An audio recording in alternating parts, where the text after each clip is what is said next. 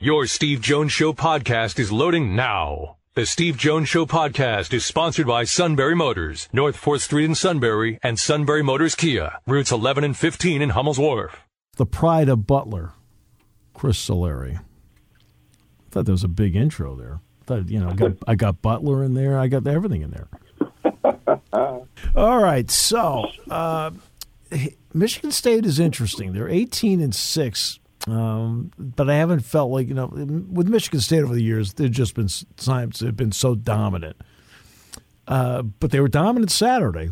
Why? Well, they got good point guard play, and that's been kind of the rub here for the last 2 years, in all honesty. I mean, yeah, it's hard to replace a guy like Cassius Winston. Sure. We all know that. I mean, that's a generational kind of guy within a program. But, last year they struggled with trying to move Rocket Watts into that, and he's now at Mississippi State. And Foster Loyer probably at a better level for his physical abilities at Davidson now. Having a great year there, but, he wasn't kind of that big kind of guard that you see in the Big Ten. And, Izzo goes out in the portal and picked up Tyson Walker, and he came in from Northeastern, and I think he's had an adjustment period to the physicality and size in the Big Ten. I mean, this is a kid who, when he was at Northeastern, was able to get his shot, get whatever he wanted to do a lot of times. And, in his one-off games against Power 5 competition looked really good. And I think he had a monster game against North Carolina that kind of, a year ago, pushed him into this. But the day-to-day grind is what is different in the Big Ten. And, Izzo switched. Walker had started all the first 23 games, and kind of right away, he hasn't been bad.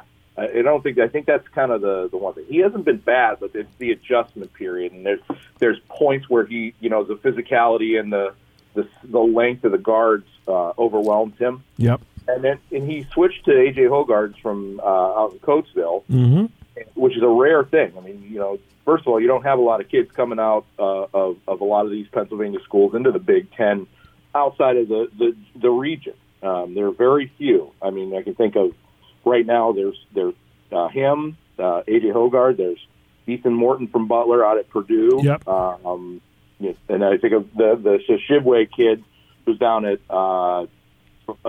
Kentucky. Who really isn't from here, but he played his last 2 years at Kennedy Christian, so we always adopt them. Sure. But Hogarth provides kind of a physical. He's 6'4", 210. He gets north and south, and he looks to pass. So he can score at the rim and in traffic, but he's also, when teams kind of respect that, he's able to kick out and do some things. And he's had moments coming off the bench where he's played out of control, and those roles switching with him and Walker clicked. Something clicked where they both looked. Walker was looking for his shot more, and I think he finished 5 of 10 and was shooting from outside. Hogarth finished with 15 points and got ejected, which I can't. I was going to ask you about that because I saw because when you see he got ejected, you're like, well, I have to watch this. Chris, I don't get it. Number one, I don't get it. We're all kind of perplexed by this. First of all, I mean, he had a tech early in the game. There was a double technical or something along those lines that, probably was a bad call in the moment as it was. But then all he was doing was standing and clapping and looking at Michigan State's bench, but it was pretty clearly directed at Xavier Johnson and Mike Woodson. Yeah, Mike Woodson kind of went off a little bit, and that drew the technical. But I watched it back, and none of us, until he was getting escorted to the locker room on the baseline, we had no idea that even happened. Chris, I'd have teched Mike Woodson. Yeah. I wouldn't have teched the kid. I'd have teched the coach. Like, get back to you. And he had already had one, too. Yeah, you're the adult. Go back. Yeah, so it was just a bizarre moment. And we were trying to think of last time we could think of any Michigan State players getting ejected. Like, I can't even remember the last time Tom Izzo got ejected, let alone one of his players. So sure. That was just a weird circumstance. But that's what they found. I think that kind of elevated everybody else around them. And Malik Hall continues to kind of become a lot more. He is. You know what? I've been a big Malik Hall guy since day one. I mean, he may not be the star of stars, but I always felt like every time he came in the game, it's like, okay, he's a problem. I see him this year, and it just seems like he's embracing more minutes and doing it in such a way where he's really inside and out is a tough handle. Yeah, and he has been, a real deadeye from outside, and I think that's kind of helped him quite a bit. I mean, he had the big game his freshman year. I think it was at Seton Hall where he hit, I think, 6 threes or something like that. Yeah, where people were like, "Wow, this kid looks like a burgeoning star," but consistency has been his issue. That's been the big thing, and he hasn't started a game. He's come off the bench every game, and first of all, from a captain standpoint, that's, I think, tremendous leadership. And we've asked him about it, if he would, because I thought maybe the two moves that I thought Izzo would do before that Indiana game was either swap his point guards in the lineup, yep, and potentially try and go small and bring Bingham off the bench. But I didn't think he would do both. I thought it would be, let's try one thing. Let's not, blow up everything. It was still a 17-win team at that point. Right. And, but Hall and Hauser have done a good job of balancing their minutes, and I think Hall's starting to get more minutes. Hauser has been, because he's not necessarily been the guy that people expected coming from Marquette. But he's been better of late, though. He has had a quietly solid season.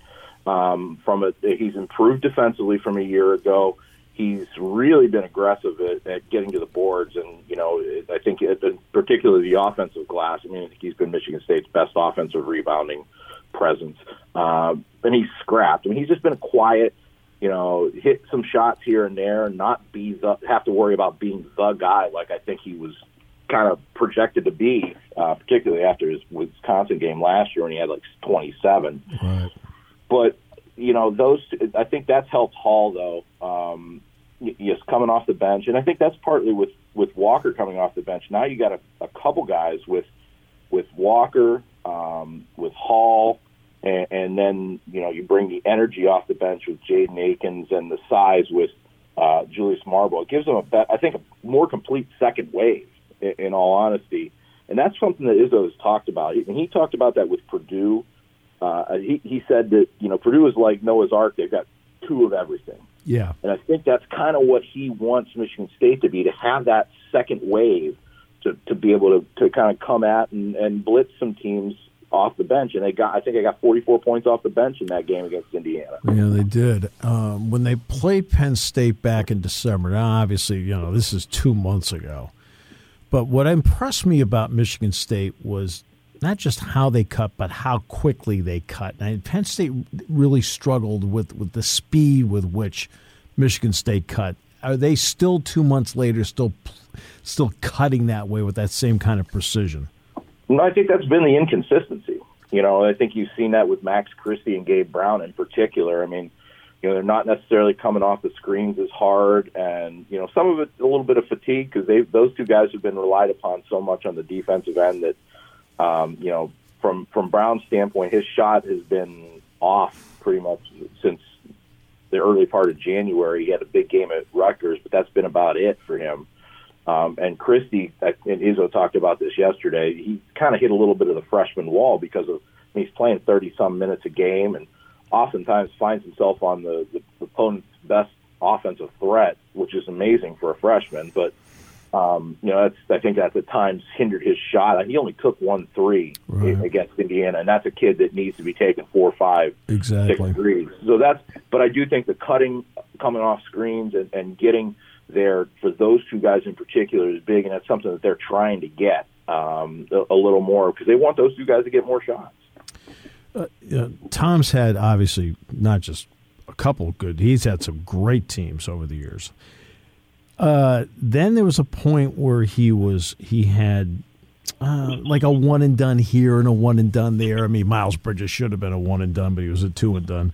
Even Tom was confused by that. To be honest with you.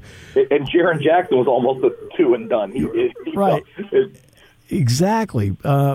But this is a team, with all due respect, that doesn't have pros on it. I mean, yeah, they'll be pros, but they're not going to, we're not talking about first-round picks or anything like that. Is this more his kind of team in some ways? I think so. Christie's probably the one guy. Eventually, yeah. I mean, you look at a lot of mock drafts right now, they've got him towards the back end of the first round, but you sit there and watch him on the court, and you see that this kid needs another year in the weight room to really push himself. He could push himself into the lottery with his shot and his willingness to shoot. And, his mom played women's basketball at Northwestern as an All-American star there, and that she's, I believe, a psychologist. So there's a lot of educational benefits I think that the family sees. Yeah, I wouldn't be shocked to see him stay a second year. I don't think there's any rush for him to get to the NBA, but that's the one guy where you look at and you say this is a kid that could be a pro. I mean, the rest of these guys, Bingham, Bingham struggled to put on weight for 4 years. Yeah. There's wonders if maybe guys like Bingham and maybe Brown and maybe Hauser come back for another year next year because they got that extra year. But no, I mean, Hoggard is an interesting case. I think he's going to have to be a developmental guy over the next couple of years, but he's not a first-round guy. I mean, I don't know if this is those. Believe me, if he loved those teams with that team, particularly with Brown or with Bridges and Jaren Jackson and Cassius Winston and Langford. When that team was at its best, that may have been one of his more talented teams. No doubt. Same with the 16 team that had Denzel Valentine and Bryn Forbes and all those guys. So, I think that, you think about the team. He likes 4-year guys, though. And, we're not living in a 4-year guy kind of world, sadly. Yeah, it's the Mike Bray theory. Yeah. Yeah, let's stay old. And, and to be honest with you, I've started to perfect that. That's a personal thing. No. I hear you. I'm creeping. How do you look at, the coming off really a terrific performance against Indiana? How do you view tonight? I mean, do you know on a night-by-night basis what you're going to get? No idea. I mean, there are times where you think and then, something like the turnovers will come up again and kind of take them out of a rhythm, or they'll miss some critical free throws. I think they've improved dramatically on free throws since January. I mean, they were at 71.4%. 78 now, and they're almost at 82 or 83% in the Big Ten. Yeah, which is astounding. But they're getting 21% of their points in the conference from the free throw line, and I think that's what this team sees and recognizes and realizes. Well, this is Malik Hall said it perfectly. He's like, this is free money. Yeah. And if you've got the ability to get to the rim and get fouled, do it. And so I think they're starting to grasp and embrace that, and that takes that toughness that Izzo's been trying to get at. But that toughness has been wavering up and down too. It's and I think Tom's talked about this across the board in the conference that we've seen that. I mean, if you look, was it 4 losses right now at the top of the league? Yep. I mean, it's going to be a dogfight down the stretch here. And I think a lot of teams have had that same issue of consistency or performance. So that's something that they've been trying to get more of. But you really don't know. Sometimes it'll be Walker having an okay game, and sometimes it'll be Hoggard, sometimes Hall. So they don't necessarily have a go-to guy, but they have a lot of guys who can be at any given moment. And, tonight, I think that they want to get back to running the ball. I know they ran the ball really well in transition against Penn State the first time. They did. And I know Mike has done a good job of trying to correct that, too. And they've become a hard team to play against. And, it's amazing to me the depth of the Big Ten right now because Penn State's playing everybody hard. Rutgers has improved markedly. Yep. Even Nebraska and Minnesota are tough gets. So Northwestern, another veteran, experienced team where you see the age does matter. So it's going to be a wild final month here. Nothing would surprise me. There are very few times right now that I think I'd be – if Nebraska jumps up and bites Purdue, that might be the one game where I'd be like, what just happened? Yeah. But everybody else right now I think is pretty well-versed. Yeah, Maryland almost did that. Yeah. And Maryland has not really been playing well. Maryland came off a blowout at home at the hands of Iowa and went to Purdue and took them to the final seconds. Yeah, you can't. Danny Manning's had that team playing really well. I know Izzo really likes what he's seen from Manning, and it'll be interesting to see if he gets that job permanently. But listen. We know this happens in the Big Ten every year, and we also know that come March, this part of February on to March, someone usually separates themselves. I'm not sure this year that there's one team other than maybe Purdue and Illinois that I can look at and say this team could separate itself. So, I mean, this could be a dogfight into the last weekend. It still might, even with those two teams. Always a pleasure. Appreciate it very much. The pride of Butler. One of the pride of Butler. I would not take it all on my responsibility myself. Just, if I had Ethan Morton on the show, I would have said the same to him. Oh, good. Looking forward to that. My friend Matt Clement, we grew up together. Yeah. He coached Ethan. And he's been the basketball coach at Butler for a long time. And Ryan, Ethan's dad, was supposed to graduate with us, but went to our 8th grade year, went to a rural school. So had some really good teams back then that we were part of. And me being, of course, at the end of the bench on the JV team when we won the WPIAL. I got a WPIAL ring out of it. Hey, you could look years from now. You can tell them about I had 30 against somebody. Nobody will know. I had a 4-point play. That's my claim to playing. Oh, you did? Oh, yeah. Take me through the play. No, seriously, take me through the play. Oh, sure. Okay, you want to? Okay. Yeah. 3-on-1 break. Yeah. Towards the end of the game, and I had two guys open with the ball in my hands, and I pulled up for a 3, got knocked over backwards, and yelled at for not passing the ball. Ball went through, hit the free throw, 4-point play. I got a box score of it, and it'll live in infamy. And there you go. That's the basketball highlight of my life. Has there ever been a show that's asked you about that? No. There are very few places that even know that exist. First for everything. I'll when I get home, I'll take a picture of that box score and send it to you. Please, I want it. Chris, thanks so much. Appreciate it. Steve. Take it easy, man. You too. All right.